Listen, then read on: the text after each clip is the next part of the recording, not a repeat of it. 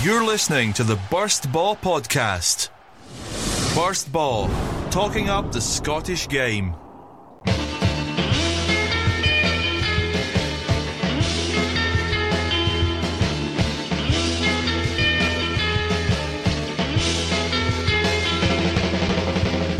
Hello, you're listening to the Burst Ball Scottish Football Podcast with me, your host, Lewis Kemp, not Hamish Carton.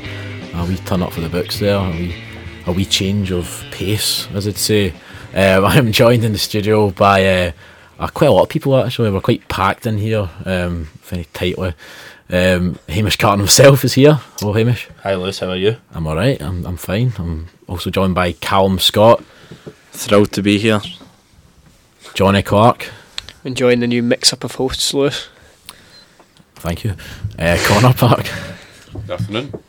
And a new recruit. We have replaced Callum Fisher, the unlucky Rangers fan, for the lucky Rangers fan, who of course saw his team win by a couple of goals, Mr. Craig Gamble. Thanks very much for having me, boys. So I think we should probably start with the game with the most goals, which was of course Inverness and Hearts. A 3 each. Brilliant game, some would say.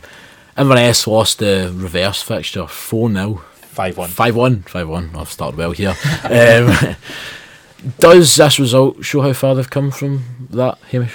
It certainly does. I think we looked at the last game and there was a lot of chat about at that point. I think it was at the game when Richie Foran made his comment saying that he wasn't getting the best out of his team in the aftermath of that game, and it was kind of the turning point in the season, because I think since then they beat, was it Dundee maybe the week after, or St Johnstone, I think it was 2-1, and then certainly been a turnaround, I think, after that game. So there's a massive change. I think Johnny was talking about the game on Thursday's show, which I thought was really good as well, and Johnny was saying that the change was evident going into this match, and that I think Hearts, Johnny said, were still would be seen as favourites, and I think they were seen as favourites, but it was one of the games on Saturday. I know Inverness didn't win it, but I thought Inverness would win it, just the way they were going into the match, playing really strongly, especially at home. I think they've got a really good energetic team at the moment. I think Ross Draper's been a real key player at the moment, the way he's playing. Hearts defending in the game, there's a bit of go into that, yeah. Yeah, that was poor certainly, but Inverness, I think Dumbaya up top as well is really starting to become the striker that they've needed since they lost the likes of Marley Watkins the summer before last.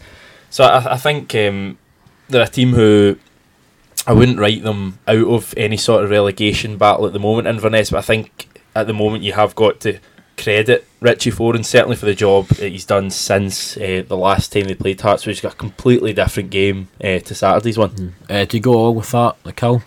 Yeah, absolutely. Obviously I wasn't able to catch the game, but when I seen the scores coming through, and there's just no doubt that obviously when they were defeated 5-1 at Tynecastle, I mean, I think we basically had them already relegated by then, I think I did anyway, and for them to turn that around was remarkable. And as Hamish touched on, that was the day that Richie Foran made his comments, and from then on it's really, I mean, he draw with Celtic obviously at home and kick on for them have been remarkable. So I think what must be said is defensively Hearts were really, really poor, especially for the Dumbaya goal. I thought they'd be kind of chip over. It's funny seeing all the Hearts fans running down the front when that goal went in. They were absolutely fuming. There was a lot of boos, I think, after the second goal. Can you drink up in Inverness at games, can you? Of course, no. No. I know what you're getting at though. There's certainly a feeling on the road from Hearts fans that they're expecting much more. You were at the game at Rugby Park, and I believe there was a lot of anger from the Jambos at that game, but it's interesting because they are still doing nicely in the league table. They're still sitting in that pack of I think 4 teams going for second place, but there seems to be a real negativity around the place. It's similar to the start of the season. Yeah, well, if you look at what's happened there, I mean, getting into the game against us last week, they had a great opportunity to be X amount of points ahead of Aberdeen. And you know, I mean, all they've done is pick up 1 point from then on. Obviously, Aberdeen dropped points. Well, they were defeated by Hamilton last Tuesday, and they also get beat by Celtic at Pittodrie on Saturday. So that's a massive opportunity missed for Hearts if they were wanting to fight for a kind of second place. But I think there needs to be a wee bit of realism kicked in there as well. I mean, they did, as you say, the start of the season they were there was a wee bit of negativity around about Tynecastle for whatever reason. People weren't backing Nielsen. They went on this great run of form, and now it's getting back to that. I think the fans need to kind of relax a bit, so to speak. I think Nielsen's a decent coach, but I think the fans need to realise that they're not an Old Firm team who expect to go to every ground in the country and win. I think a big issue for Hearts, certainly the last few weeks, has been goal scoring and stuff. They've now went with they started with Muirhead and Johnson up front as opposed to Salmon and Watt. Johnny, you're a big fan of Connor Salmon. Should Salmon Watt be given a bit more time to find their kind of their form, a bit of partnership, or is Muirhead and Johnson, is that the kind of... I think Johnson scored at the weekend, didn't he? So I suppose that move's been... I mean, it's 3 goals they scored at the end of the day, so with this partnership, so... Well, Salmon's really not working out at all for Hearts. Has he even scored a goal yet? So how many goals did you say he scored again? Remind us. I think I said, was it double figures or I said 20? I think it was 20. That's absolutely scandalous. Oh, Sorry, Cal. Sorry, I just want to point out there as well. Obviously, I'll let you go on because your friend Robbie Muirhead. No, I'm not going to bring up Muirhead. Saying about Salmon, everybody's given Salmon a lot of stick, rightfully so. But I mean, he scored equally the same amount of goals as Tony Watt this season. They've both scored 1 goal each in the league. And Salmon's, I think Salmon's got 3 assists as well. Connor Salmon, despite that spell he had at Kilmarnock when he couldn't stop scoring, he's not a goal scoring striker. He's a he's up there, good link-up play kind of striker, throwing himself about in that. But I always feared it wouldn't work out for him at Hearts, and I think that, I think he's lost a lot of confidence since going there. The fans don't give him a chance, which doesn't help, but the fans have got every right. Your striker's expected to score goals. I'm not getting on the Hearts fans, but I think that I don't see it working out for him now. I think he's lost too much confidence, but I hope he does turn it around. He's a good guy. I think he's got the ability to kick on. Yeah, it was a worry that I expressed before the season. I thought he was too similar to Tony Watt because they're both, as you say, they're players who run around, make an effort, but neither of them really... Tony Watt maybe, but neither of them really seem to be in the right place at the right time when those chances come. When crosses come in, the amount of times you see a cross in and one of them will have crossed it in and the other one will be in the other wing or the edge of the box or something. So I think they're too similar. The opening game against Celtic, they were really lively and energetic, but a couple of chances came and they don't seem quite prolific. I always thought Tony Watt was a goal scorer at Celtic when he seemed to score more goals in games he played, but for some reason he's lost that. And as you know, they've scored 3 goals at the weekend, so there is an argument maybe that goal scoring isn't their problem. But then they didn't start with Watt and Salmon. Yeah. So that was the point I'm getting at. I'll go to you, Craig. Do you go along with that? Do you think that Salmon and Watt in their times kind of... it's not so much a time's up. Do you think a freshness needs to happen? They need to shape things up. Well, yeah, I think obviously a fresh approach did need to happen, and you look at it as you said at the weekend there, the partnership with Muirhead and Johnson, that 3 goals Hearts scored. So I mean, Watt and Salmon are obviously not firing on all cylinders this season, so maybe a wee bit of and that'll keep them on their toes as well, because you're not guaranteed to start every week in this team. So do you think it is then a play from Nielsen for starting with these 2 guys? Because I think so. Yeah, it is kind of somewhat of a shock to start these 2 guys, I feel. What was it you said at the start of the season, that Muirhead was told that he would play games? Yeah. So it was as an idea from Nielsen that he will use all 4 strikers. They had the boys that went away and kicked the Cowdenbeath. Well, that's exactly it. I think obviously... Is Wanwa still at Hearts as no, well? No, he's away at loan. Osmond So's still there, isn't he? Apparently, yeah. No. It was a bizarre transfer fee or something. No, but he was told at the start of the season he would play X amount of players, and he was told how many strikers that he was what to bring in. But which a surprising thing is, all 4 of these guys that are up front, to be fair, I've not seen enough of Johnson, but would you describe him as a kind of fox in the box, kind of penalty box striker? Is that his game? Because certainly Muirhead, Watt and Salmon aren't these kind of guys. They're more kind of creative players. Well, not particularly Salmon's creative, but you know what I mean? As to exactly what you said earlier, Muirhead, Salmon and Watt aren't exactly the kind of guys that get the end of the crosses and that.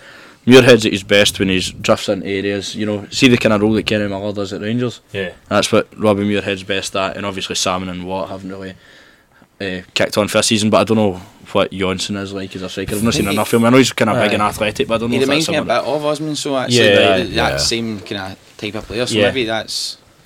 I can't think of the goal he scored at the weekend. To It save was. me. It was. I can't think. It was quite. It was a nice goal. Wasn't Aye. it? I think he It's terrible. He went through one. The goal I remember, I think, was at a game a few weeks ago. I can't even remember who it was against. It's terrible again. Maybe Partick Post. Thistle, something like that, and he kind of nods it in at the near post. I think that was his first goal for Hearts. So he is, I think, capable of goals like that. I think out of anyone there, you probably would describe him most as the He's kind the of more poacher. kind of natural striker. There's an argument though that those two, Watt and Salmon, anyway, have been two of the biggest letdowns this season.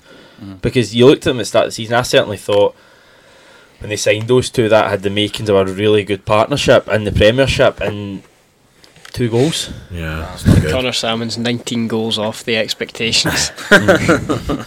Plenty of time yet. So I'm not sure if this is his first game back, but it was certainly he was on the score sheet anyway. Aaron Doran made a big impact for Inverness, a guy that has suffered and been somewhat kind of plagued with injuries the last couple of years. But how important is he for Cali going forward, Connor? Aaron Doran. Because obviously he was a kind of mainstay of the team. Yeah, I mean, from the last few years. Obviously, he was in the cup final team. I always look back at Inverness, and as a team, they have to be playing. There's no as a team rather than looking at individuals. I don't ever think that you, very rarely, apart from maybe like say when they had Billy Mackay and people like this, that you look at Inverness and say, the team runs off an individual. I don't think they've ever been like that. Even when they had like some Miles Story as well, it's very much they need everybody on their game type thing. Because I think with the best one in the world, Inverness don't have brilliant footballers. I don't feel they've got a solid, hardcore team, which in many ways probably reflects Richie Foran in a number of ways, going back to when he was a player. I don't think they'll ever, go out and hammer a team necessarily. I'm not saying they won't score goals because they did that on Saturday, but individual players I don't think really cut a mind Inverness, despite Aaron Doran being probably a big part of what needs to be a strong team and squad. They'll be happy, I think, going away with a point against Hearts, albeit they're at home, and you do always fancy yourself to win your home games, I would think, especially with the league's kind of going this year, unless you're playing maybe a Celtic or Aberdeen type thing. But speaking of Celtic and Aberdeen, we'll probably just leave this game at the moment. A very good game actually. This Tom Rodgick getting the only goal in the game to win it for Celtic. Aberdeen came pretty close towards the end. The keeper was up twice. Joe Lewis was up twice trying to will them to get that point, but in the end they couldn't get it. Is it as simple as this is it? That's the league over now, and that Celtic have. Yes. Yes. I think if there was any doubt, it was perhaps about Celtic being able to go to places like Pittodrie and Tynecastle like they did on the opening day, and neither games were easy wins, by the way. They were both, especially the opening game at Tynecastle, but Saturday Celtic had the chances to kill off that game, didn't do it. But I think a good point was made last season under Ronnie Dyler. It's a game that Celtic would, never mind drawing, probably have lost late on. You look back at last season when Celtic went to Pittodrie, Paul Quinn nods in a goal in the last minute to win the game for Aberdeen. Similar scenes on Saturday with the cross, I think in an almost identical area, and Maddison puts in a great ball. It's actually Sviatchenko that gets to the end of it, but this time the difference is Craig Gordon, who was nowhere to be seen last year, makes a brilliant save in the last minute. I don't think even the most diehard of Aberdeen fans would argue that Celtic were deserved winners. The chances they created, albeit that it's been a bit of magic from Rodgick that's won the game for Celtic on Saturday. But yeah, I think what's the gap now? 8 points, something like that. 10 points from Aberdeen, 9 points from Rangers. We'll go into later with a game in hand on both of them. Yeah. So I think only a fool would say that there's any chance for any other team other than Celtic to win the league. There was incidents within the match. The one that was kind of brought up in Sports Scene was the Simunovic pull on Shinnie. Johnny, did you see this one? No, I've not. The only thing I've seen is I seen the goal and I seen the last sort of 25 minutes. of the Right. games. I've seen Joe Lewis going up and the Sviatchenko back header, etc. But that's sort of the only thing I've seen. The point I would make about the game is I don't know why Madison's not started for Aberdeen. Well, I was about to go on to that, Yeah. but I'll just talk about it now. McInnes, both Rooney and Madison didn't start. yeah. Do you think that this isn't the first time that McInnes has tinkered with the team? Do you think this is having an effect this season with Aberdeen? It seems to be a case of he's not really sure what his best 11 is just now. Would you Rooney, I think, think would you this is think the he maybe has second- solved since Madison's came into the frame? Yeah, But well, it not. was sort of like I said, there wasn't really a striker on the pitch for Aberdeen.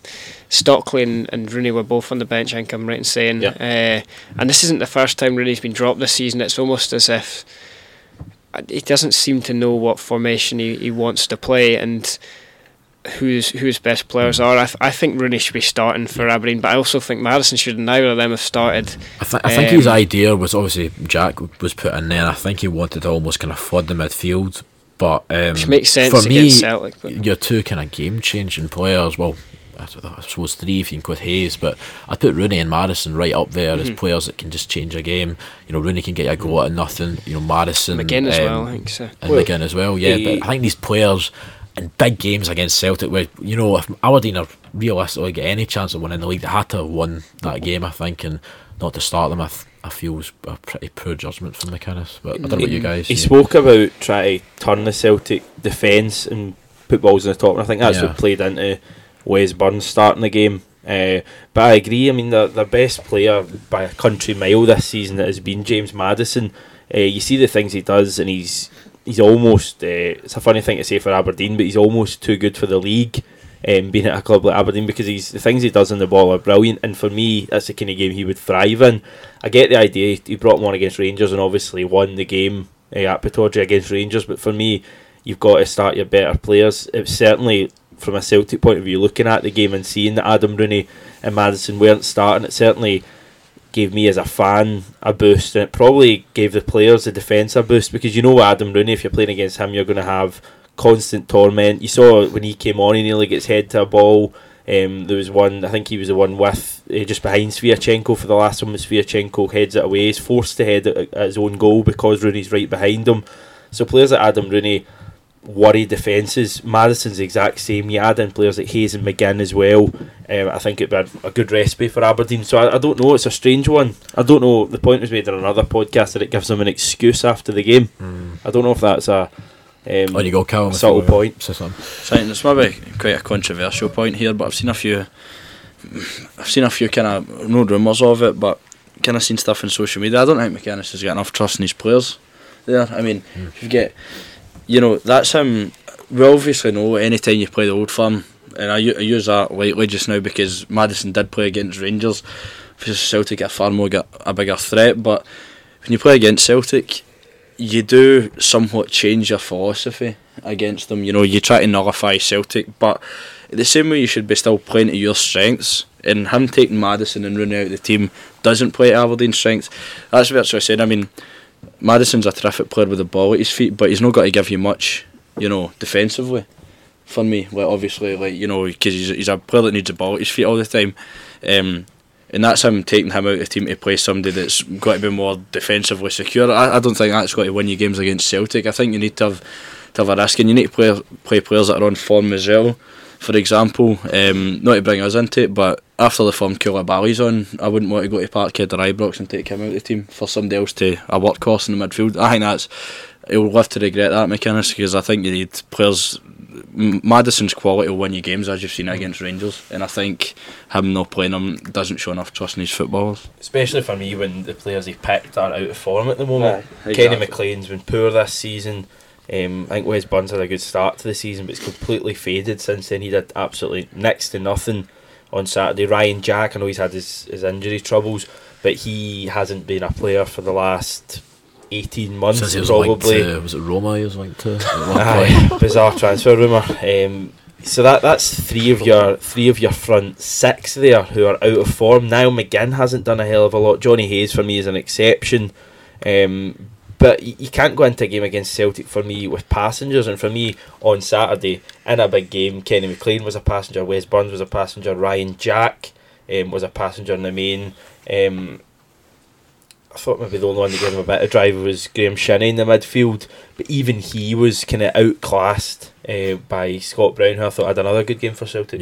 Yeah. We will move on now to... You're not going to talk about tonight's game? Oh, we probably should actually then, aye. Of course, Celtic travel to the lovely city of Mönchengladbach for tonight's match against Borussia Mönchengladbach, a German team, as they love that patter for some reason, even though it is pretty horrible. There's been a lot of Celtic fans expected to go over. What are your guys' thoughts on the game? That's you, Craig. I think Celtic have got absolutely nothing to lose in this game. I've got to be honest though, I can't really see. I mean, Mönchengladbach are a team who are unbelievably, their home record is unbelievable, and I mean they ran Barcelona close at home and when they played them there. But I mean, as I said, Celtic have got nothing to lose. You've just got to go there and try and attack, as Callum was saying about the way Aberdeen didn't really try and use their best players against Celtic. Celtic have got to do that against Mönchengladbach. Dembele, Sinclair, get these players in and Rogic as well, who I think has been arguably, I think arguably he's been Celtic's best player this season in terms of creating chances and scoring. So I think, as I said, Celtic got nothing to lose, but it's a big task to go over to Germany and play any team and get something. I'll ask Johnny as well, as somebody who is somewhat familiar with German football. How are Gladbach preparing for this match, do you feel? Are they expecting they've been on bad, the Celtic result aside, they've not been on good form at all. They've not scored. They drew 0-0 on Friday. They've not scored in 4 Bundesliga matches. There's a case to be made. I know Andre Hahn played up front against Celtic and he scored a goal for them. He is a good player, but for me he's not a striker. He doesn't guarantee goals, and Gladbach are a bit toothless. I was actually saying I think I said to the both of you that I think Dembele could get a game for Gladbach. He's that good. But that's also a bit down to the fact that they don't have a striker, a fit striker that's at that level. So they've got to use that against them, Celtic against Gladbach. But for me, it's interesting to see how they set up, because they paid you a lot of respect at Celtic Park playing the 4-2-3-1 sort of shape without a recognised striker, 2 holding mids. They normally play 3 at the back, and it'll be interesting to see if they go back to that tonight. And if they do, then I think you will have a bit of hope in behind with. Personally, I would start Roberts, and I think him and Sinclair will have a good chance running in behind it. To see the long balls they played at Celtic Park, big Vestergaard will get them every day of the week. They've got to be more inventive. I think there is a kind of element of irony in the game tonight. The fact that Celtic are without 4 big players, very similar to Gladbach coming to Glasgow just 2 weeks ago. They were missing 4 of their better players, and Celtic fans, I think, to a man, all thought Celtic were going to get the victory before the match. I was certainly confident. I know you were as well. But I think going into the game tonight, I think there'll be a similar attitude in Germany, whereas they'll be expecting numbers tonight, to be totally honest. Celtic are missing 4 of their better players, as you say. I think in terms of the actual players that are big misses, Tierney's obviously a miss, but in Emilio Ezagiri you've got an able deputy who's more experienced than Kieran Tierney in Europe. He's played in the Champions League before. I think your centre back is a miss, but the fact you get Sviatchenko and Lucy can cover in, I'd argue that the right back, where it'll probably be Gamboa, is the worst part of it for Celtic. He looks like a player who is unsure of himself. Defensively, I think he's very poor up in Dingwall. So I think he's for me would be the main worry tonight, which is ironic because it's not a right back that Celtic are missing, but it's the area of right back. I don't think Griffiths is a miss, because simply Griffiths wouldn't have started anyway. You'd argue him coming off the bench might be difficult, but chances are Dembele now will just have to go for the whole game, which he's capable of doing. But I just think I wouldn't write Celtic off too much tonight. I don't think it's going to be 3 or 4, as I've heard some people suggest. I don't think Gladbach can play as well as they did in Glasgow. I go along with that. I think the key thing is that, as Craig kind of said earlier on, the Celtic got nothing to lose in this game, and defensively, the performance of Gladbach in a home game, I think, as Johnny was kind of touching on, was probably one of the best defensive performances I've ever seen. So I don't expect them to kind of play that way again with the four at the back and then two holding midfielders. I do expect them to be a bit more open, so perhaps there is some chances there for Celtic. But back to league duty, we will go and we'll look at. Sorry to interrupt you again. I do want to talk about Motherwell. It's just I think you should have mentioned the save. The Craig Gordon save. Joe Lewis. Joe Lewis, yeah. Apparently Stephen Thompson is his Best greatest save he's ever seen in his life. May well be. What about that one from the French keeper where he tips it onto the bar? Aye, that's it was the best. Coupe, isn't And it? saves Saves a rebound. Aye. That's absolutely Andy Gorham amazing. against Van Hooijdonk. Aye, for me, obviously, There it you was a bit. Al McGregor against Samaras. Yeah, it was a good save. Aye. Arthur That was a Boric against AC Milan. The Seedorf free kick he tips over. For me, like I prefer kind of reaction saves. Kind of close range. Gordon Banks. Gordon Banks, yeah. Shelton. But that's obviously a remarkable save for Joe Lewis. But I don't know. I'm more a fan of kind of like example Andy Gordon Van Hooijdonk kind of header. You know what I mean? That's the kind of save. So I wouldn't go as far as saying it's the best save I've ever seen. So for the third time, we'll now go to. I'm just wondering if you want to Motherwell. talk about Aberdeen's title challenge. Aye, let's just talk about that as well. Aye, no worries. Of course, Motherwell deserve a lot of credit. They were getting a wee bit of, people were starting to think, oh, maybe this was Mark McGee, maybe this is him being found out for what he is, and not at all. It's now 9 games, 9 Premiership games that Ross County haven't won. That's quite an impressive start, isn't it, Cal? Yeah, I think that we need to, if we're going to give Mark McGee and Motherwell a bit of, discrediting beforehand, I think that obviously Ross County winning 9 games is unbelievable, especially, because they've not really been spoke about enough this season in terms of them underperforming.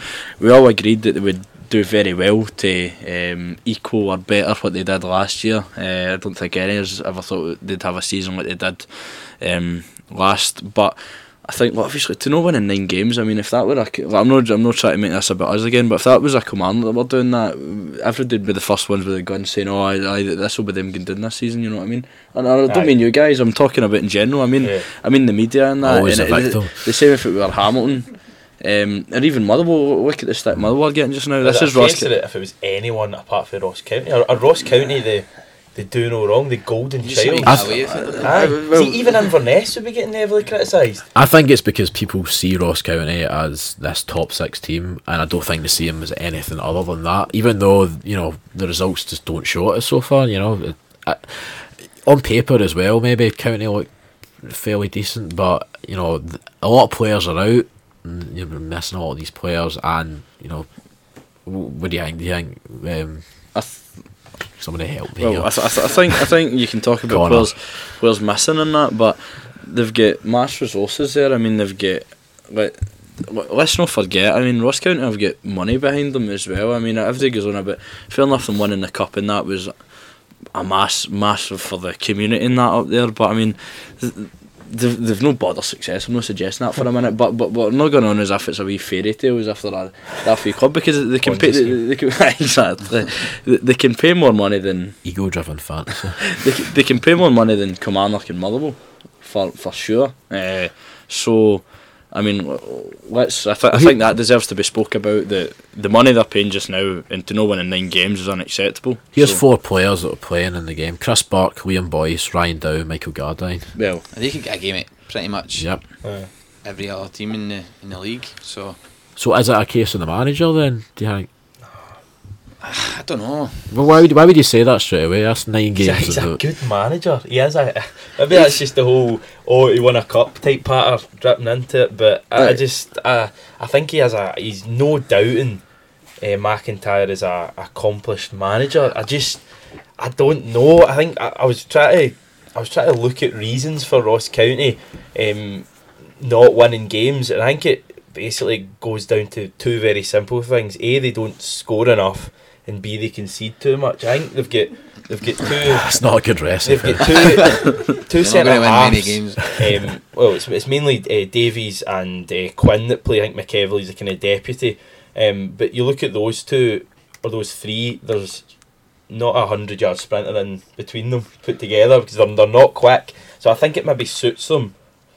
Possibly in games where they can sit in and defend, like you've seen them at Tynecastle and Ibrox this season, get 0-0 draws. Whereas games like Celtic, you saw on Wednesday when they lose the goal and they were good against Celtic, but then they feel they need to have to chase a game and they concede 3 late goals. Now I know that's Celtic, but I think the same happened on Saturday from what I hear. Motherwell, they lost the goal, had to chase the game, and then in behind them, the pace let them in. So I think their defence isn't quick. That is a massive problem for them. I think McIntyre actually said that they started the game quite well, so maybe there is something in that they just, it's maybe a mentality thing.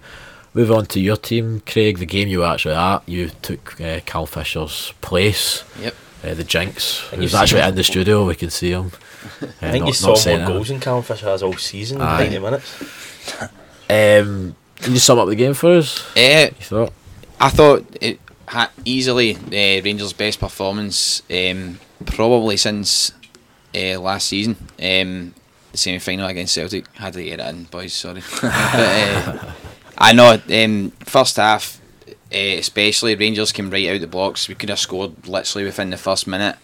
I thought O'Halloran, the directness on the wing, Miller, who once again must have covered just about every blade on the grass in the park, and he puts a lot of, see the kind of younger players in the team in terms of work rate, he puts a lot of them to shame. I thought he was tremendous again. Joe Garner up front, link up play, winning headers, and in the midfield and the defence were solid as well. So I think, yeah, definitely the best performance of the season. Having said that, Kilmarnock were really, really poor. We'll go on to that now. They didn't really offer much apart from maybe 2 kind of half chances to score. So it was a pretty routine victory for Rangers in the end.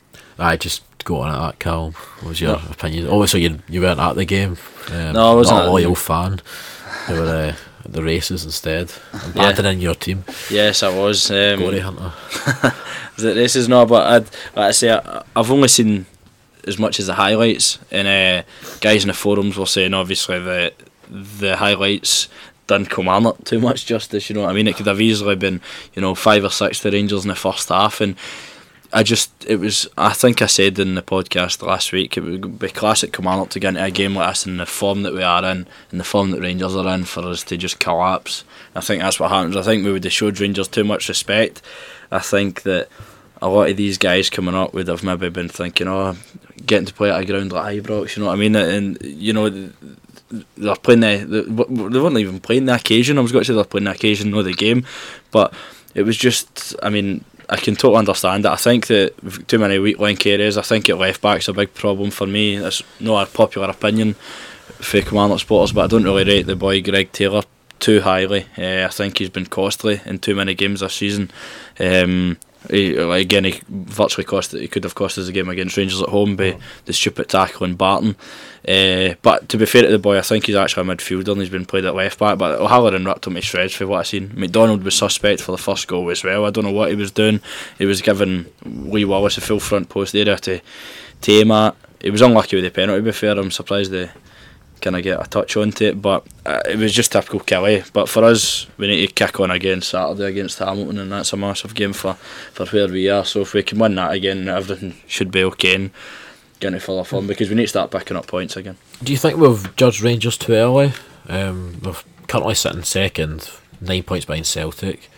Is that good enough, or are we being quite harsh on Rangers, considering? No, I don't think so. I think Rangers have been, I'd be the first to admit that Rangers have been underperforming pretty much up until this game on Saturday there. But I think maybe a bit too early, but it's the nature of the beast, isn't it? Playing at a team like Rangers and Celtic, if you go a few games, even maybe 2 games without getting the right result, then it's a crisis. Mm-hmm. So, but I think a lot of the players in the team have been kind of underperforming. One player who I think hasn't maybe reached the same kind of level of performance as last season is Lee Wallace. And I think he probably knows that himself. As you see when he scored in And Saturday, he was kind of as if he was kind of letting a bit of like First goal in frustration. like 8 months or something. Aye, well, exactly. So, and he's not been. I know, obviously, Lee was a left back. His job isn't exactly to score goals, but he hasn't been as effective at left back for us. And I thought he was brilliant on Saturday, maybe returning back to his former self. So maybe I hope Rangers can kick on from that result. I think I would say that the starting lineup on Saturday is maybe our strongest 11. Yeah. Barry Mackay for me hasn't been doing enough. O'Halloran's came in and without a doubt been. That's. I was the about to best go I've on to seen from Halloran actually. Why is he featured so rarely for Rangers this year? Irish sounding surname. Perhaps. That's got absolutely nothing to do with it. No, I think a lot of Rangers fans have been asking that very same question, and even though last week against St Johnstone the result was pretty poor and overall team performance was really poor, but one player who you would maybe say deserves a bit of credit was O'Halloran. So he's came in these 2 games being our best player, so I still everybody asking the question, like, why has he been featuring so rarely? So I think he will be getting a good run of games in the team now, and he's a player who needs that like to get a good run, because he comes off the bench sometimes and he can't really get up to the pace of the game or whatever. So I think he needs to get the running of games in the team to maintain this. There was an interesting point made in the radio. I'm just wondering, asking you, the point was if Rangers finished second on the final day by a point, would you take that? Oh, 100%. Yeah? 100%. I think we've got to be realistic about this. The aim for this season, if Rangers was finished second, I don't care the circumstances, as you said, like, we done it by a goal in the last of the season, I would say that would be maybe, I don't know, like, I would say that would be a good season. Do you think the rest of the support would share that view? Nah. No. But the rest of the sport maybe aren't as realistic as that kind of thing. Like, I do get the fact that we've came up and we've kind of spent, maybe not spent a lot of money, but like the wages that we're paying players, It's still miles ahead of everyone else. Yeah, exactly. So I think Rangers fans maybe are right to expect at least some sort of challenge that lasted more than what it did. Because I mean, at the end of the day, Celtic. Well, it's 9 points just now, and it's what? Celtic not still got a game in hand. Yeah, Celtic got a game in hand as well. So yeah, that's what. So there you go. So I mean, that is against a resurgent Partick Thistle, isn't it? Oh, that nice. Yeah. Done this for too long. Brilliant. Yes, of course. Partick Thistle, who the late winner from Gretna's Gretna legend Abdul Osman, beating St Johnstone. A game. Again, a lot of people kind of thought St Johnstone would win pretty comfortably. Not of course the man sitting next to me, Hamish Carton, actually correctly predicted this result. But yeah, it's, again, I've talked about this before. Like, St Johnstone have this kind of knack of just throwing points away. At home for some reason it was the same. Well, I suppose it was the same at Kilmarnock, because I don't think Kilmarnock were great by all accounts, but they still got the points. What is it? Why does St Johnstone choke against teams that arguably should be beaten? Yeah. I think it's wrong to have that attitude, and this might sound silly, but I think it's wrong to have the attitude that St Johnstone should be beating Partick Thistle. The league table may be lying by saying that St Johnstone are at the level of Hearts, Rangers and Aberdeen, and even Hearts, Rangers and Aberdeen, I would argue that there's not a massive gulf between teams like Partick Thistle on one-off days, especially a Partick Thistle team that was high in confidence after a good result at Dens Park in midweek. I've kind of come up with how to work out Scottish football now. I finally cracked it. You just expect unexpected, because it's the kind of game I looked at and I thought St Johnstone, who are inconsistent at home against a Partick Thistle team, with something to play for. You wonder if, it sounds silly to say, but you wonder if motivation is almost a struggle for St Johnstone. They've done everything they can over the last 5 years. They've won the Scottish Cup. They've finished, I think, third one season. They finished kind of best of the rest in most seasons behind the big three, and there is definitely for me a glass ceiling. They're not going to finish any higher than fourth this season. No chance, because over the course of the season, Hearts, Aberdeen, Rangers and of course Celtic will be better than them, get more points than them over the season. So there's got to be, for me, some sort of motivation worries there. It's like when a team wins the league every season, getting them going again the next season to do it again is always difficult. And I think Tommy Wright, as good a motivator as he is, and again it sounds crazy to say it, but I'm almost wondering if it's better that he moves on soon and gets him a new manager and gets things going again. But don't get me wrong, it's been a good start to the season. They're still sitting 5th place, 4 points ahead of the next best place team, Inverness. Well, 11 points with Aberdeen and Hearts. Yeah, so maybe we shouldn't go overboard, but they could easily have been in second place at the moment if they'd taken care of Killie and Partick Thistle, who, no disrespect, are teams who aren't going to be rivaling St Johnstone for 5th place. I kind of go on what you're saying. I think it might just be expectation from the supporters. This is really a glory period if you think of for St Johnstone. They've never you laugh, but in their history they've been some sort of a kind of yo-yo team. They've been up and down the divisions. They've try to escape relegation maybe 1 year, but this has been a sustained period of consistently finishing in the top 6 and consistently getting good results and beating teams they might not be expected to beat on occasions. Obviously they won the cup as well a few years ago, so maybe it is just there's not that much expectation from the fans. I think we do need to give a lot of credit to Thistle, but as well they're now 7th in the table, which probably tells you how tight things are at the moment. They've got 13 points, a good run they've been on. Connor, seeing as you've not actually talked for the last half hour or so, do you fancy giving your opinion on Partick Thistle? I think and their resurgence? I think over the course of the season we'll look at various teams in that level and we'll talk about a resurgence, but I think, let's be honest, how high are they going to go over the course of a season? I think what's important for them is that when they are on form, when they are playing well, that they do pick up points, because undoubtedly there will be another point in the season where they'll dip like they did just a few weeks ago.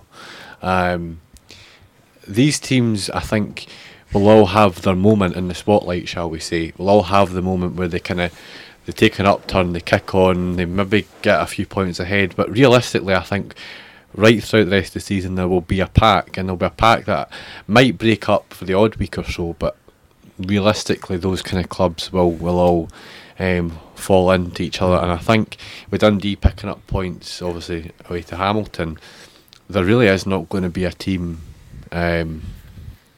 cut adrift, in my opinion, by any more than the kind of 4 or 5. Well, certainly not an amount that is unachievable to claw back. As you say, of course, Dundee got the win at Hamilton, that fortress super seal. Paul McGowan got the goal in the 62nd minute. I think if anything this weekend's probably told us that there's not really a clear relegation candidate as there was maybe last year with Dundee United. I think it's a lot more closer than people think. What's your thoughts on this game? Do you feel that's a case, or do you think Dundee are still certainties to face the drop, Johnny? Well, I think I should probably apologise a bit to Paul Hartley, because I was probably a bit harsh on him. But I still don't think Paul Hartley should be Dundee manager. Obviously, we've got to give him credit for the win, and it does take a lot to be bottom of the league by that far and go to Hamilton and win. They're still bottom of the league, which just shows you how important that win was. They could have been 4 points adrift at the bottom. Them and Motherwell have both done very well to win. I totally agree with what you say. We could be in for probably one of the most exciting bottom halves of all time at this rate. There's no team that's ever. Because the last few years it's been a bit. The last few weeks of the season we're kind of like, right, the season might as well just end now. Last year, at the moment, there's 5 points of a difference between 6th place and 12th. Yeah, I mean, last year we Dundee had teams cut apart, 14, so this year I think it'll be totally different. It's hard to tell. It's almost like McGee and Hartley were both under big pressure. They've both come out and win. We're now looking for a manager, and I think this is why we're looking at Ross County, because we're kind of looking for a team, and McIntyre. We're kind of looking for a team to go. Maybe he should be under pressure. We're almost trying to pick managers that are under pressure here. This might be a totally crazy thing to say, but is there somehow a possibility this season where there could be a team that gets into the top 6 and finishes with the lowest number of points in the league? We'd probably need to know what the... I'm just wondering, obviously they're so tightly packed at the moment. I expect to see it spread out a bit, but you're just wondering if it does continue to be this close. We are at 12 games in, you've got to remember. Every team's played each other, and if you could end up with a team getting in the top 6 and then losing all their top that is matches, 5 games though, and, so that's 15 points. So it's something I just wonder, that would be just make an absolute mockery of our league. At the moment, certainly you'd say there's a chance of. I mean, Inverness are in 6th at the moment. You're writing them out of the relegation battle. No chance at all. Any of those bottom 7 teams for me could feasibly finish bottom. I don't know if that your prediction will come to fruition, but certainly very close between all these teams. I'll just ask you then, who do you all think will get relegated? That's what I was going to ask you to say. So right. I don't know. I'm going to stick with Hamilton because I said him at the start of the year, but I did maintain that I think it's going to be really, really tight, and it will just be a case of kind of numbers really. One team has to go down. What do you guys think, Hamish? Oh, you know what I think. Come on, look. I've taken a bit of slagging. Yes, I have put the bottle down, Andrew. But I do think. I mean, I've said Kilmarnock will go down in Hugh Keevins fashion. I'm not going to deviate away from my opinion until it's mathematically impossible of Kelly going down. Nothing has really changed. Kelly, if I'd been on the show on Thursday, I would have given Kelly credit for I said to Kelly Carlisle, the 3-game run they went on. They should have beaten Inverness, and they did beat St Johnstone and Hearts. Really good results. For me, though, I still worry about Kelly. I think that. I've documented all the points. I don't think they score enough goals. I think you could see the likes of Koulibaly away in January, possibly, and I think the defence for me is still suspect when it really counts. So for me, Kelly, and I think you could well see a Dundee derby in the playoff. What about you, Cal? I think the only way Koulibaly will be away in January is if he's at the African Cup of Nations. He did say when he signed he was hoping to get more caps for Ivory Coast or Italy for that matter. Do you know where the Cup of Nations are taking place this year? No. Don't know, just I thought there was going to be some kind of joke there. But I don't know, like I say, I really can't put. Well, I'll have to put one club to the sword here, but really, I mean, we could go down easily. I don't dispute that. I don't think we will, but we can. But I'm going to go with Dundee again. I think I backed them to win at the weekend. I knew they would come out of traps after, some really, really bad results recently. But I just think that's only kind of papering over the cracks at the moment. So we'll see what happens. For me, I don't think Dundee have got enough. People talk that they've got goals in the team. I don't think they do. I think their kind of forward players are too similar. They don't have a kind of striker that was moaning about earlier, kind of fox in the box. They've not got a Boyd or anything that we have. So actually, I think Dundee may well be a team that finishes at the bottom of the table. Johnny? I'll change my prediction because at the start of the season I said Inverness would come bottom, but I think Dundee will probably come bottom now. I can just see it. It's just sort of, it'll be up there with the Hibs thing. Not quite as good, but the way they sort of celebrated Dundee United going down last season, I can just see them swapping places now. I think Inverness have done enough to prove me wrong. I think they're up in the top half. We know how tight it can be, but Inverness have really impressed me the last month and a half. So I'll not be stubborn on that, and I'll say that I'll change my prediction to Dundee. Connor? I might be wrong, but I think I remember calling Inverness to go down, and I think because I remember the first few weeks and thinking, oh well, I've maybe got this right. But to be fair, they have improved. I don't know that they're going to be clear of any danger, or in fact, I don't think they will be. But I think they've got enough solidity in there. The manager, despite still being young, seems to know how to set up a team, if nothing else but to not lose matches. I wouldn't say goals because they have still lost goals, but not to lose matches, and that'll probably come good. My point last week was always Hamilton's easy team to pick. I'd like to stray away from them, but there's something pulling me towards them because I just can't see Partick Thistle. I just can't see Partick Thistle dropping in. I think Dundee actually will kick on. So Hamilton then, yeah. Who else is down there? Well, what's your team? Kelly, Motherwell, Ross County. Ross County are a team. I think for me, Kilmarnock will be fine. Based on what? Just wondering. I think Lee Clark has got enough about him that even if they were to lose Koulibaly or anybody in January, that we are somewhat pressure for time here. I think he's got an intelligence League will be over by the time about him that maybe come January he might have to reassess and say because I felt that the players brought in, it was very much to try and bring in a brand to excite and to entice. Sometimes if push comes to shove, come January, if he thinks they're going to be bothered, it can just be a case of get players in that are solid, that are going to do the job, and that's it. Connor, is your team. So I'm left between the two of Ross County and Hamilton. Ross County, I think, have enough in a squad to be able to research proposal for Ken. And again, I think the manager comes down to it. What really alarms me about Hamilton, and I'll be honest about this, I'm impressed with Martin Cannon, and I've been impressed with the squad to an extent when I've seen them, but last season I distinctly remember how quickly that place turned into just total dourness. Quickly, don't they? And there's only so many times I think in a path where you can get away with it. I would also argue if there is a team that's of the clubs that kind of go up and down, and it's maybe their they've had their 4 or 5 years maybe back, you could argue that this might be it. I don't think there's a clear candidate at all, but after looking through all of that, if a club I was to name would be Hamilton. Thank you.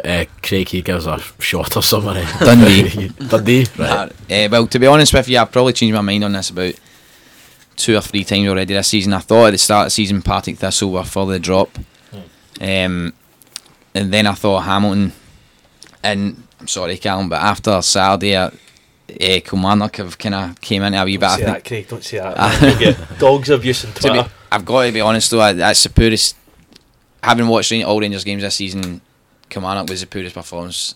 But surely you've seen the performance at Rugby Park between Kilmarnock and Rangers. That's absolutely true. Kilmarnock deserved probably more from the game than just the point that night, but I think it's going to come down to who's going to score goals between Kilmarnock and Dundee, and if it's going down that way, you've got Chris Boyd to proven goal scorer, Koulibaly as well.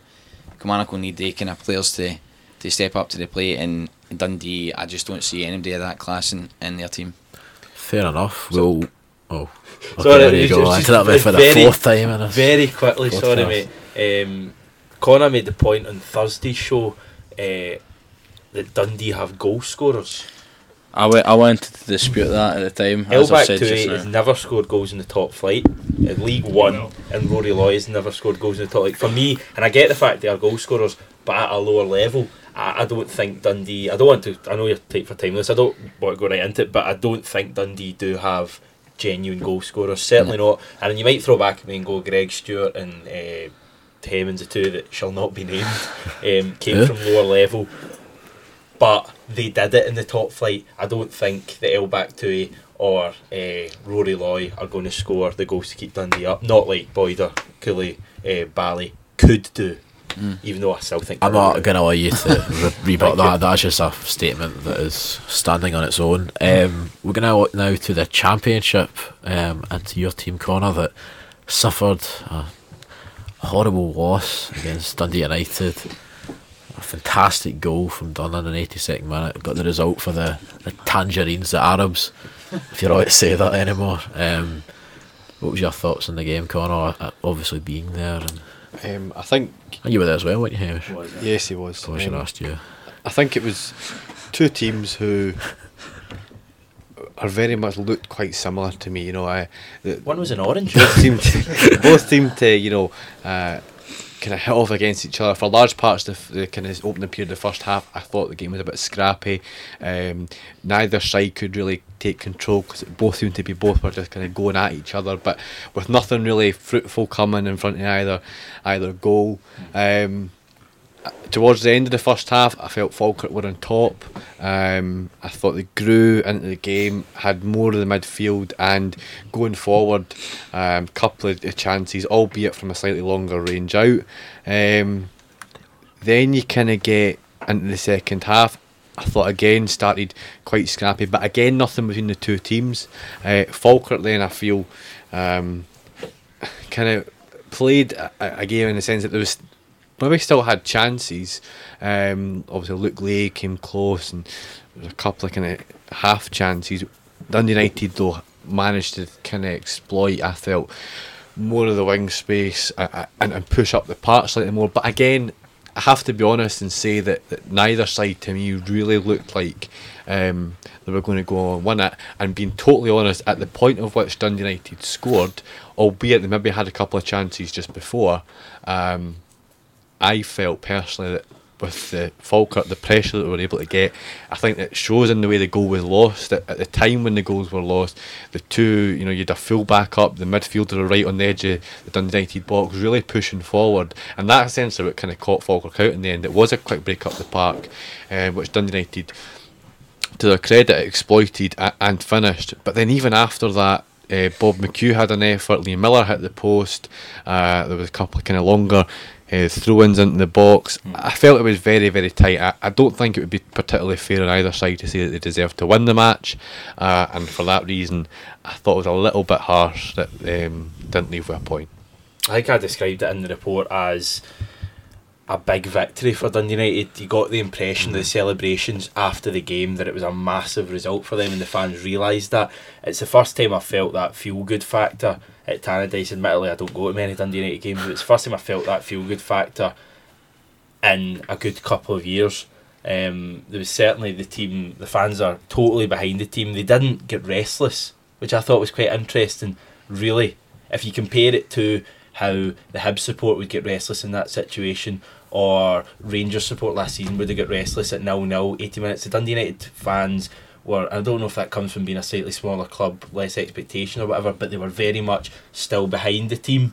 And after seeing Dundee United on Saturday, I could totally see them winning that league. I don't think there was a massive gulf between the teams. I thought Falkirk were worthy of a point, to be honest, but I also think that either team could have won it as well. United now sitting in second place, 3 points off the top place. Hibernian. Falkirk meanwhile 2 defeats in the bounce, 17 points, 5th place. It's all going wrong for your team, Con, unfortunately. I think, as I said towards the end of last week, it's the first time, look this morning, it's the first time they've had back defeats in about 18 months or so. I don't think it's of grave concern, only for the fact that it'd be different if we'd gone and got hammered on Saturday. We very much were in the game, and I think there's still so much football to be played. But apparently Celtic have won the league though. So that in the Premiership was a different league. Well, still. And I think I don't see what the relevance to that is. Well, we're all saying Celtic have won the league and that's gone away with. So is it too early to go? Potentially 12 points clear. I don't know, Connor. I think this is cuttings for your team. How many points off top? Falkirk. Hang on. So this is Hamish's laptop. We're having some issues for let's blame Hamish's laptop. Sake, man. Falkirk are a whopping 7 points off the top. Rangers are 9 points off the top, but the league is over in that league, but not over in the Championship, of course. Hibs with a 2-0 victory against St Mirren. Meanwhile, Morton beat Ayr 2-1. Morton and St Mirren both play each other. I think, is that tonight? Yes. That game. All signs point to a St Mirren victory, don't they? No. Or do they? No. Not at all. I think St Mirren will win tonight. Surely, right. If Morton are going to win this derby, and of course it's well documented they've not won it in, I think, 16 years or something. Yes. It's going to be now where they've, this season they've been so impressive. They have, reached the semi-final of the Scottish League Cup. Surely it has to be now that they're going to beat this poor St Mirren side that got beat pretty comfortably by Hibs at the weekend? No, because that's how Scottish football works. They were up against a 10-man Ian Murray team and still couldn't do it. So that's all the proof you need. St Mirren will win tonight. Okay. Do you want to give after the Tappy some month tonight? The 14-5. So stick £100 in that, and you're looking at about double chance, folks. No, just St Mirren to win. No? -1 if you want. In fact, no, I think St Mirren will win 1-0. Ross Clark's away at the game tonight. He doesn't think they will. I don't know what you guys. See, speaking to Ross, I asked him what he thinks the St Mirren crowd will be. He said there was only about 500 or something. That surely can't be right, can it? 500 for a derby game. I think they'll take Champions League night, but I'm thinking this is the biggest game for them, isn't it? I think minimum you should be talking 800 midweek there. I think they should take a bit over more. 1,000 maybe. That's what I think. That's what I'm saying. Minimum 800. How many does that stand hold?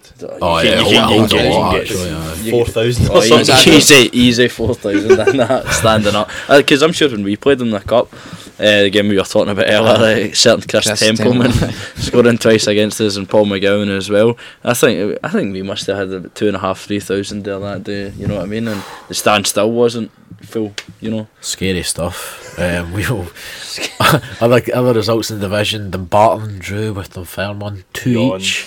Yawn? Just that game. That game. Well, not the actual game, but the teams and that kind of yawn.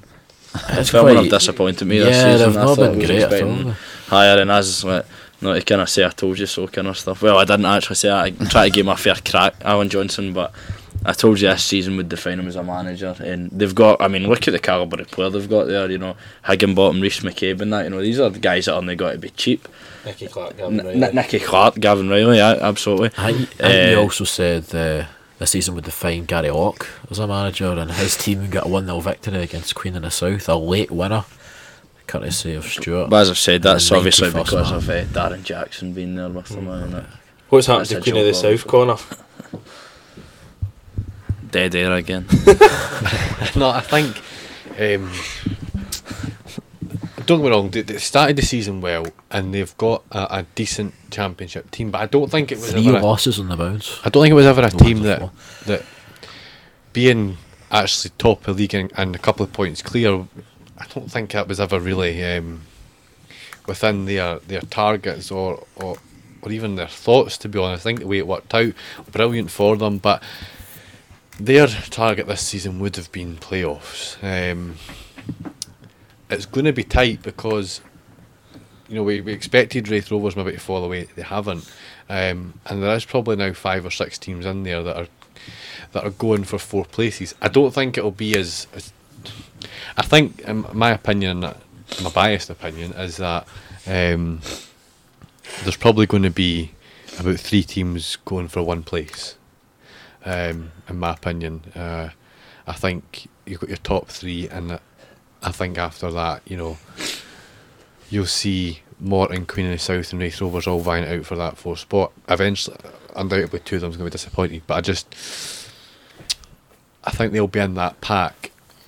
Don't get me wrong, losing 3 games on the bounce is something that will be greatly concerned, but what won't be of concern was the performance they put in on Saturday, because if any team actually deserved to win that game, it was probably them. Wraith scored with their only shot on target in the 90th minute.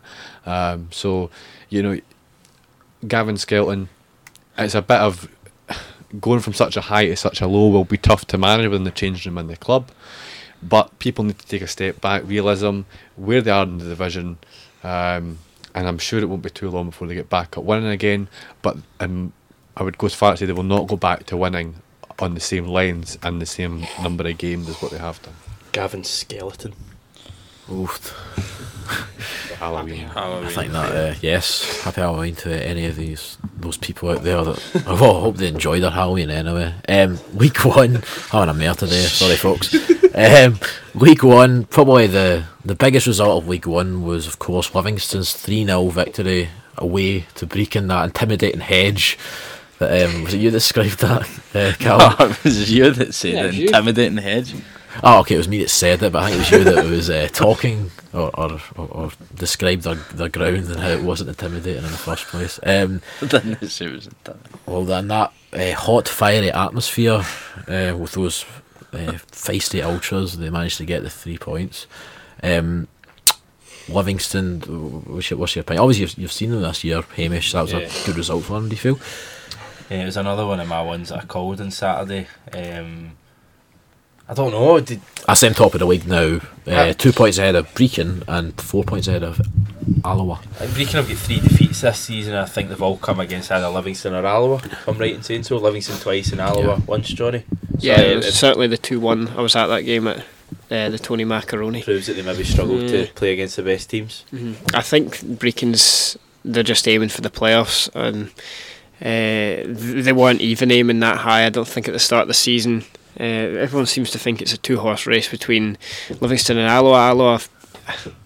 Obviously they've had the turmoil with Jack Ross leaving. I'm not certain. I think Jim Goodwin's got them playing well defensively, but a 0-0 draw at the weekend with Albion, who another team that will be there or thereabouts. But for me, no, Brecon will just be, despite the fact that they're second right now, the playoffs is a massive achievement for them. Yep. Elsewhere in that division, Alloa, their nearest, well, not nearest actually, of course that's Brecon, but nearest to Brecon and Livingston, they drew 0-0 with Albion Rovers. Airdrie have now got 17 points, they're 3 points off Alloa, with a 1-0 win away to East Fife. Maybe my prediction might come true, maybe they might actually win that league. Probably not. Peterhead won. Mark Wilson. Elaborate on that further, Hamish. Mark Wilson's a new Airdrie manager. He's your friend. He'll be working alongside his good old pal from Super Scoreboard, Gordon DL, which is quite funny because I was saying to Dinosaur. Yes, Calm Scott. Why are you laughing now? I was saying to Mark Wilson about when he was linked with the Alloa job, even though there was no contact between him and Alloa. And one of the questions I asked him was, you're looking to get into management, obviously, is one of those reasons to get away from Gordon Dalziel on the Thursday. So quite ironic that he will be alongside his good friend at the Excelsior. Because I think it's, I wonder how that's gone about. Do you think he's been, do you know, Connor? No. Do you think, well, don't put your hand up then. Do you know, I wonder if Gordon Dalziel has perhaps recommended him? Or it's Connor, what do you want to ask? No, I wasn't going to ask, but two points. Oh, for God's sake. Of course, Gordon Yes, I know. Podcast over, folks. Of course, Gordon Dale's been in there doing a football review for the past 2-3 weeks. So it would come as no surprise if that is his recommendation to go for Mark Wilson. Yeah. But I think this view that is it the kind of the puppet on the strings type thing? Is it the whole kind of, no, because a lot of people do that whenever a football director's appointed, who's making decisions. Well, the fact that Gordon Dale's still going to be on Clyde Super Scoreboard on a Saturday afternoon, I think tells its own story. Is Mark Wilson dancing to Gordon Dale's I don't tune? think the club fiddle. His fiddle. I don't think the club statement out helped, because it was insinuating like he was first team coach and he would, at the end of the day, come a Saturday afternoon, Gordon Dale isn't going to be watching the game, so who's making decisions? It has to be Mark Wilson. And I don't think people often read too much into these appointments. At the end of the day, you need, when you're putting a young manager in, taking a full-time club who's gone full-time for the first time in 6 years, you need to have some sort of experience in there with them. But whether that for the League One, that you're not looking for maybe an older manager to come in, because essentially Airdrie going full-time need to get out of that league, and you probably do need a young, expansive manager. But let's be realistic, these guys all need help and guidance, and with the club set up to hopefully continue to grow, it makes sense. It's obviously a partnership. They've got a good understanding of each other. They've obviously spent time with each other through other roles. I think it'll work. I don't think there's any really, people are scoffing at it and all that. What's the time frame you give Airdrie for this kind of plan they've got, this full-time plan? I know obviously they've got a good deal with the council in regards to training facilities and stuff, but that's not going to last forever, is it? There is a kind of a limit or a time that they need to eventually get up to the championship again. I would think there must be maybe, this is a guess, but I would say 3-year plan probably. I think they should be challenging by next season. Yeah. Challenging by next season. Title. And then if they don't get up, it has to be the year after. Yeah. It's not particularly daunting league if you get it right. Let's be honest. I mean, it's a good league, but it's a decent league. But if you get it right, and a full-time club in that league get it right, you should scoosh it. You saw what Dunfermline did last season. But I think even now, where you don't have a Dunfermline, you don't have a Queen of the South, established teams that have went down to that division that maybe Even should be doing better. Yeah. Even Ayr as well. Maybe this should have been the season that they. I don't think so, because I think Alloa and Livingston managed to recruit. There's obviously the parachute payments for coming down, and there's not obviously they're not a lot in comparison. We talk about parachute payments in the Premiership, they're nothing compared to that. But they have managed to recruit. I think the Dumbarton factor seems to have shown with Alloa when Jack Ross was obviously there. He's managed to take some of the players that he had with Championship experience. Livingston managed to retain quite a few of their players as well as adding to them, and I think it shows that you do get on one-off cup games shocks, but we talk about the gap between Premiership to Championship. I think there's a genuine gap between Championship to League One that probably can't be underestimated, and it isn't probably highlighted as much because these games don't come around. And even if Alloa or Livingston were to beat Dumbarton in the cup this year, say, it wouldn't be as big a shock probably as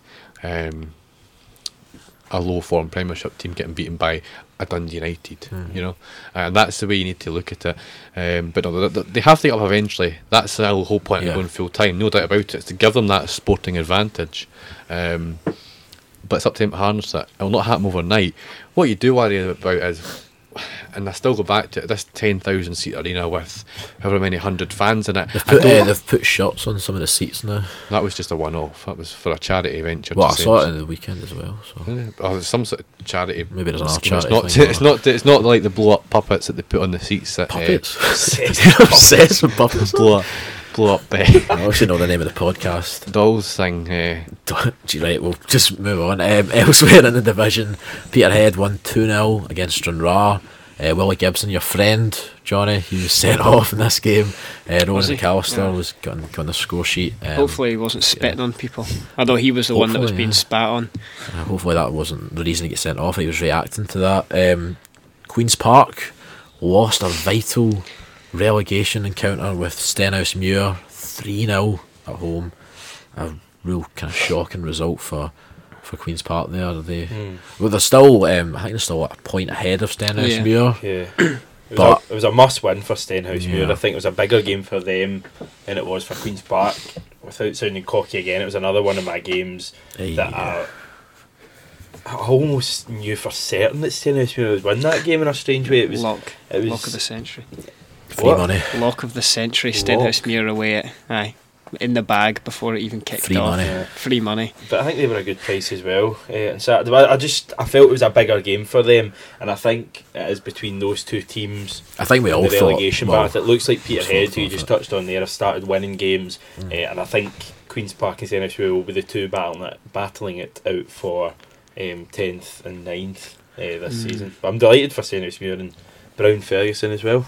Good friend of the show. Such a weird situation at Steny with the way they dealt with Brown Ferguson, sort of being under pressure by giving him a contract. But it's actually hard to tell if it's paid off because they've been beaten 5-0 and then they collapsed again against Brecon at home when it was looking okay. They led, but they seem to have these sort of.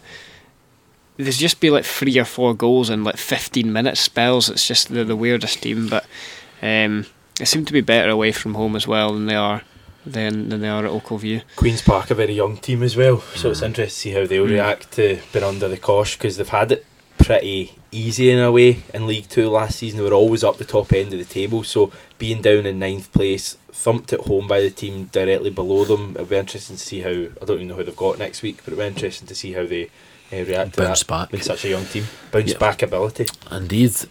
League 2, probably the game that kind of stands out is Forfar and Edinburgh. Edinburgh were about 20 minutes or so away from a famous win against Forfar, who I think they've played now 3, or they will be playing them 3 times in 9 days or something like that. 1 each was the score. Will Edinburgh get their final result soon, Johnny? Will they ever win a match? match? Will they ever win a match? I actually fancy them to get. I know it's the cup tonight, but I think I don't know if they'll win in 90 minutes, but I think they'll win the tie. I would back them. There's something about it. This sort of, I know it's first v last, but it hasn't seemed like that. You know, they've drawn their last 2 games, and I don't think there is. There's maybe something to this thing when nobody wants to be the first team beaten by Edinburgh. I don't think there's that much of a gap between Edinburgh and the other teams at the bottom end of that division. I don't know. You've seen them in the flesh. They're maybe not great going forward. I thought. I mean, they had a striker. I think his name was C, who was CBT. C, yeah, indeed. No, he looked quite good, and apparently was. I think he was a top scorer. That is, yeah. SEE. It's a weird one. Yeah, it was a very weird name. He was quite a tanned fellow, but I probably can't actually say that. But I would say about. Do you have an eye for goal? About Edinburgh this season is that if I don't think anyone in the bottom of that league is going to have much chance in the playoff, because I think East Kilbride are top of League 2 standard team, and we all know about their unbelievable flawless unbeaten record, which matched Ajax's of the 80s or whatever it was. Yeah, so, I knew we were going to touch on this. Which is debatably that is real not the case real. Because in one of the games they won on penalties, and technically when you win on penalties you don't actually win the match unless you're Rangers, of course, and then you can go on about how you bet Celtic forever and ever and ever. So Craig's head kind of pipe up there. We will talk now quickly to the Scottish Cup games. East Stirling were beaten by Annan 2-1. Look at Callum looking annoyed. For no Martin. Credit yet again for Forrest, despite a great win. For Martin beat Banks of D 7-2, and Bucky Thistle beat Gretna 6-2 away from home. That's a bit of a trek for them, but without a doubt the tie of the replays was of course Forest Mechanics, who swept aside Cumbernauld Coats 4-0 to get into the next round, where they will face Stenhousemuir at Mossett Park. Johnny, you were not at this game, but you were at the other leg. I was at the first round, yeah. The first tie, and to be honest with you, I thought it was the Cumbernauld were a bit. You described them as a bit of a kicky team. You know, they're a bit dirty. They've got quite a young team. I think their average age was only about 22. But yeah, they're a very dirty team. There was last season, like I said, there was sort of, we left East Kilbride thinking, right, see you in a week, we'll enjoy this. All the friendly atmosphere that you get with sort of low teams in the cup. There wasn't any of that. Cumbernauld didn't. The two teams didn't like each other. Sort of a bit of argy-bargy and stuff like that after the game. But so I'm quite happy we've put them in their place this season, because they are I think they're 5th in the Lowland League and Forest are 11th in the Highland League, so they should be a better team than Forest, and we're technically better away from home normally. In terms of the Stenhousemuir game, I'm worried a bit, because Stenny seem to be better away from home. I'd fancy the chances probably more if it was at Ochilview. With that raucous Forest away support. Yeah, there'd be a good 600 down at Ochilview probably. That whole terrace behind the goal would be stacked. But no, I don't know. I'm going to come out and say we'll beat Stenhousemuir. We're just, when you think about it, we'll probably be about 5-1. So 5-1 and a bit of luck away from a tie with the Old Firm. That's the way I'm looking at it, from a Forest point of view. The dream is still alive, but the dream is slowly dying for Connor Park in the predictions as he got a horrendous 4 points at the weekend. I didn't get much better, to be fair. I had 5. Connor didn't predict any results correctly, but the unanimous winner of the round was Hamish, who got 10 points. He correctly predicted Rangers Kilmarnock. He said 3-0 Rangers, and a real, I wouldn't deserve a lot of credit actually. St Johnstone and Partick Thistle, he said 2-1 to Partick Thistle, so congratulations for that one, Hamish. Other correct results. Ross correctly predicted that Morton would beat Ayr 2-1, as did Callum Fisher, and Johnny, you correctly predicted the 4 Edinburgh one, which is actually deserves a lot of credit as well for that one. Thank you. I thought I'd be holding on and getting a wee one there, but it wasn't to be. The points tally now. Did I not predict Dundee to beat Hamilton 1-0? Or was it? I'm sure I backed Dundee to win. Nope. No, you didn't. What did I back then? 2-1. Said 2-1 to Dundee. Right. So you Nice try. you predicted the result right, but you can't get that by me. I'm too smart for that sort of stuff. So yeah, and still in the lead at the moment, but only just. Connor with 78 points.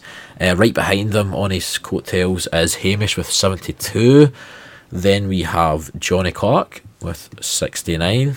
Matt with 68. Sorry, Callum as well. You're also on 69. You are level with Johnny. You looked at me there in disgust. Matt with 68.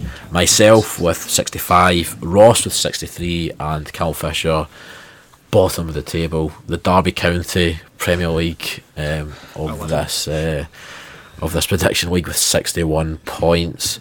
A little bit harsh.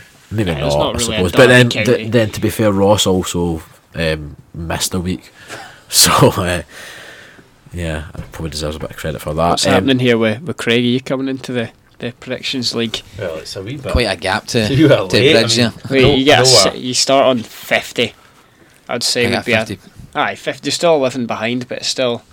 I would say you get a chance of winning at that rate. I fancy it. Go for it. What was Geezy goals this week, Johnny? Of interest, I think you know the script. I do. Matt won with incredibly was a 9-goal thriller between Formartine and Banks of D. And by the way, if you get time, watch one of the goals. And that showed it to Lewis from Formartine. It's Barcelona-esque. Aye. It's one of the best goals I've seen all season. I've Very somehow good team only technically. yeah, Technically very definitely gifted. a very good passing team. Somehow I got second place, won 8 goals between Bucky and Gretna. Somehow still didn't win. There's another great goal in that game, by the way, a wee scoop from the Bucky boy, who somehow scored 5 despite his team being down to 10 men. Connor got through with a 3-0 win for Brecon, I think it was. 3-0 win for Livingston at Brecon. Fisher a 3-3 draw between Inverness and Hearts, ending his sort of streak of 1-0s, and Hamish somehow was out with 2 goals, despite the fact that Callum's gone through with but 3 1-0s, you've gone out with a 1-1. It's got to be hard to take. Didn't even look at. I obviously knew what game I had, but I didn't really look at all your games on Saturday. I just assumed I got a first half goal as well. Edinburgh scored. I just assumed I was kind of safe at that point. 2 goals with a first half goal usually sees you through, but as you say, the stakes have risen. And my game was 2-0 after 9 minutes. Really? Yeah. Just kind of knew at that point. Before the guy scored 5 goals. I'll bow out with integrity. We'll move on. Sporting integrity, indeed. We were given. We'll get one wee response to our question. I think it was from our very own Matt Findlay. Kind of already discussed this, but I suppose we can get actual better discussion now. Can the panel think of any better saves from Scottish football? The Joe Lewis save from Saturday, as I've already said before, I thought the Gorham one for me is the best save I've ever seen, which is quite ironic given I'm a Celtic fan. But you guys, what do you think? I've seen various fantastic saves. One thing I've been fortunate with being a Kelly fan, if anything, we've also had good goalkeepers. Genuinely have though. I mean, I might take Cammy Bell. I mean, some of the saves that he used to pull off was just frightening. I mean, that save for Stokes in the cup final, if you remember it, the header for Stokes, and it's basically under Bell's hand, and he still managed He wore the to hat. take it off the line. Yeah, except at that point, he wasn't wearing his hat. It was the first half. So, I see. but that was a brilliant save. I remember a piece of goalkeeping for McDonald last year as well against St Johnstone in the cup. He was 3 saves in the bounce, and he was on the deck for all 3 of them. It was just unbelievable. But no, I'd say the best save in Scottish football was probably Gorham for Van Hooydoink's header, to be honest, for me. But I'm sure others would agree or disagree. Do you go along with that, Craig, being a Rangers man? I think Andy Gorham's is probably the best save ever of all time. No, but certainly Scottish football. Shouting. Spoke about what was Dino's McGregor from Samaras, which was the other which one. was a number. I thought that. I was pretty sure that was in. Remember McGregor's from the Joe Ledley volley in the That's right, yeah. 3-0 game. What one was this for Samaras It was a originally? 1-0 game. It was a kind of similar save to the Lewis save at the weekend there. Right. Like The one- in terms of where the shot came from, and it wasn't quite as good as that, but it kind of got the fingertips to it over the bar. But Boris just no doubt had his fair share of The one I say is, I always remember, and you're probably getting YouTube as you will all of these saves. It was in the AC Milan game when Celtic were defending for their lives. The first leg was 0-0. Second leg, obviously Kaká eventually broke the deadlock, but Seedorf has a free kick and he curls it round and it's going in the top corner, and Boric's just... the camera angle is amazing, like the one was on Saturday, very similar to the one on Saturday, and almost with his wrong hand, his right hand, as he's going up to his left, he tips it round or over the bar round the post. That for me is the best one I've ever seen. I'm trying to think if there's any other ones I can really think of. Danny Rogers' penalty save last season, I was going to ask you, Connor, was very good From was it Waghorn? Waghorn, that was a really brilliant save. That's probably one of the only ones you would say, like, that there was nothing much to penalty I could do there. That's just an unbelievable save. I'm hearing from a source behind me that a McGregor save against Werder Bremen apparently was better than Andy Gorham. Oh, was that against Diego or something like that, was it? No, who? Sinogo, yeah. That was... Vaguely remember that as well. Forgot all about that. That was a ridiculous save. McGregor, I think, looks like he's getting the vote. I'd just like to put a special mention in for Danny Mallow. A Wojniak or something. Last day of the season. Last day of the season. Falkirk versus... No, Inverness versus There's Falkirk. puppets involved in this. Whoever wins stays up, whoever loses goes down. If it's a draw, Inverness stay up, Falkirk go down. About the first 10 minutes of the game, 3 outstanding saves to essentially keep Falkirk in the lead. But that, Jamie McDonald at Hampden for Falkirk Hibs when they got through the cup final just 2 seasons ago. Some of the saves in that game, tipping shots on the post and all that sort of stuff. And Are you doing your thesis again? I just like to say that because I know there's people listening that would like to hear that, you know. So, there are. Trust me, there are. They're out there. I think the best thing about McGregor's against Werder Bremen was, I think, is Davy Weir is actually turning away as if he thinks that Sinogo's already scored. So is that the one that tips on the crossbar? It's from literally point blank range, and literally. And he somehow manages to get on the crossbar and we made it through to the UEFA Cup final. I've got to ask Johnny before we head off. Have you got any mentions that you can add? No, the only one I've added is McGregor's, which I've heard from sources. Gomez or something like that. Gomez, I can remember him making a belter in a San Siro, but I can't. Forest keeper's too busy scoring goals rather than 90. Saving them, unfortunately. Yeah, 90. Trying to think. Cammy Bell's triple penalty save, I suppose not really a specific one, deserves a massive mention though for that. I think Joe Lewis's save on Saturday does deserve a real mention, because I think for me that is probably just about as good a save as I've seen. I mean, Sinclair, you see Sinclair's reaction, he thinks he's scored, and it's just an amazing. I was listening to it at the radio on my way up to Dundee and I was hearing all this stuff, what a save. You know, you always think that's the radio just kind of hyping up, making it sound amazing, and I saw it on Saturday night. And it was an incredible stop, really, like a really, really top world class save. That is all we have time for today. There are technically 4 matches involving Scottish teams tonight. Morton St Mirren, 4 for Edinburgh. Crusaders Livingston are of course under 20s. Gladbach against Celtic, and there's also some under 20s going on as well. No, sorry, I mean I don't know if you've heard the news, but it's a bit of a the Crusaders sorry, yes. Both agreed to play their youth team in the Iron Brew Cup 4th round match tonight. This is of course the replay after Livy fielded. Livingston are quite high odds as well. They are, but I think we were talking, Johnny, you wouldn't touch it because it's such a unknown. We had no idea. The Livy reserves or youth team are pretty good, but I wouldn't honestly touch that game. It's a bit of a mockery of the competition, to be totally honest. So So good luck to all those teams tonight. If you're local to either Northern Ireland or Germany, make sure you go along to the games.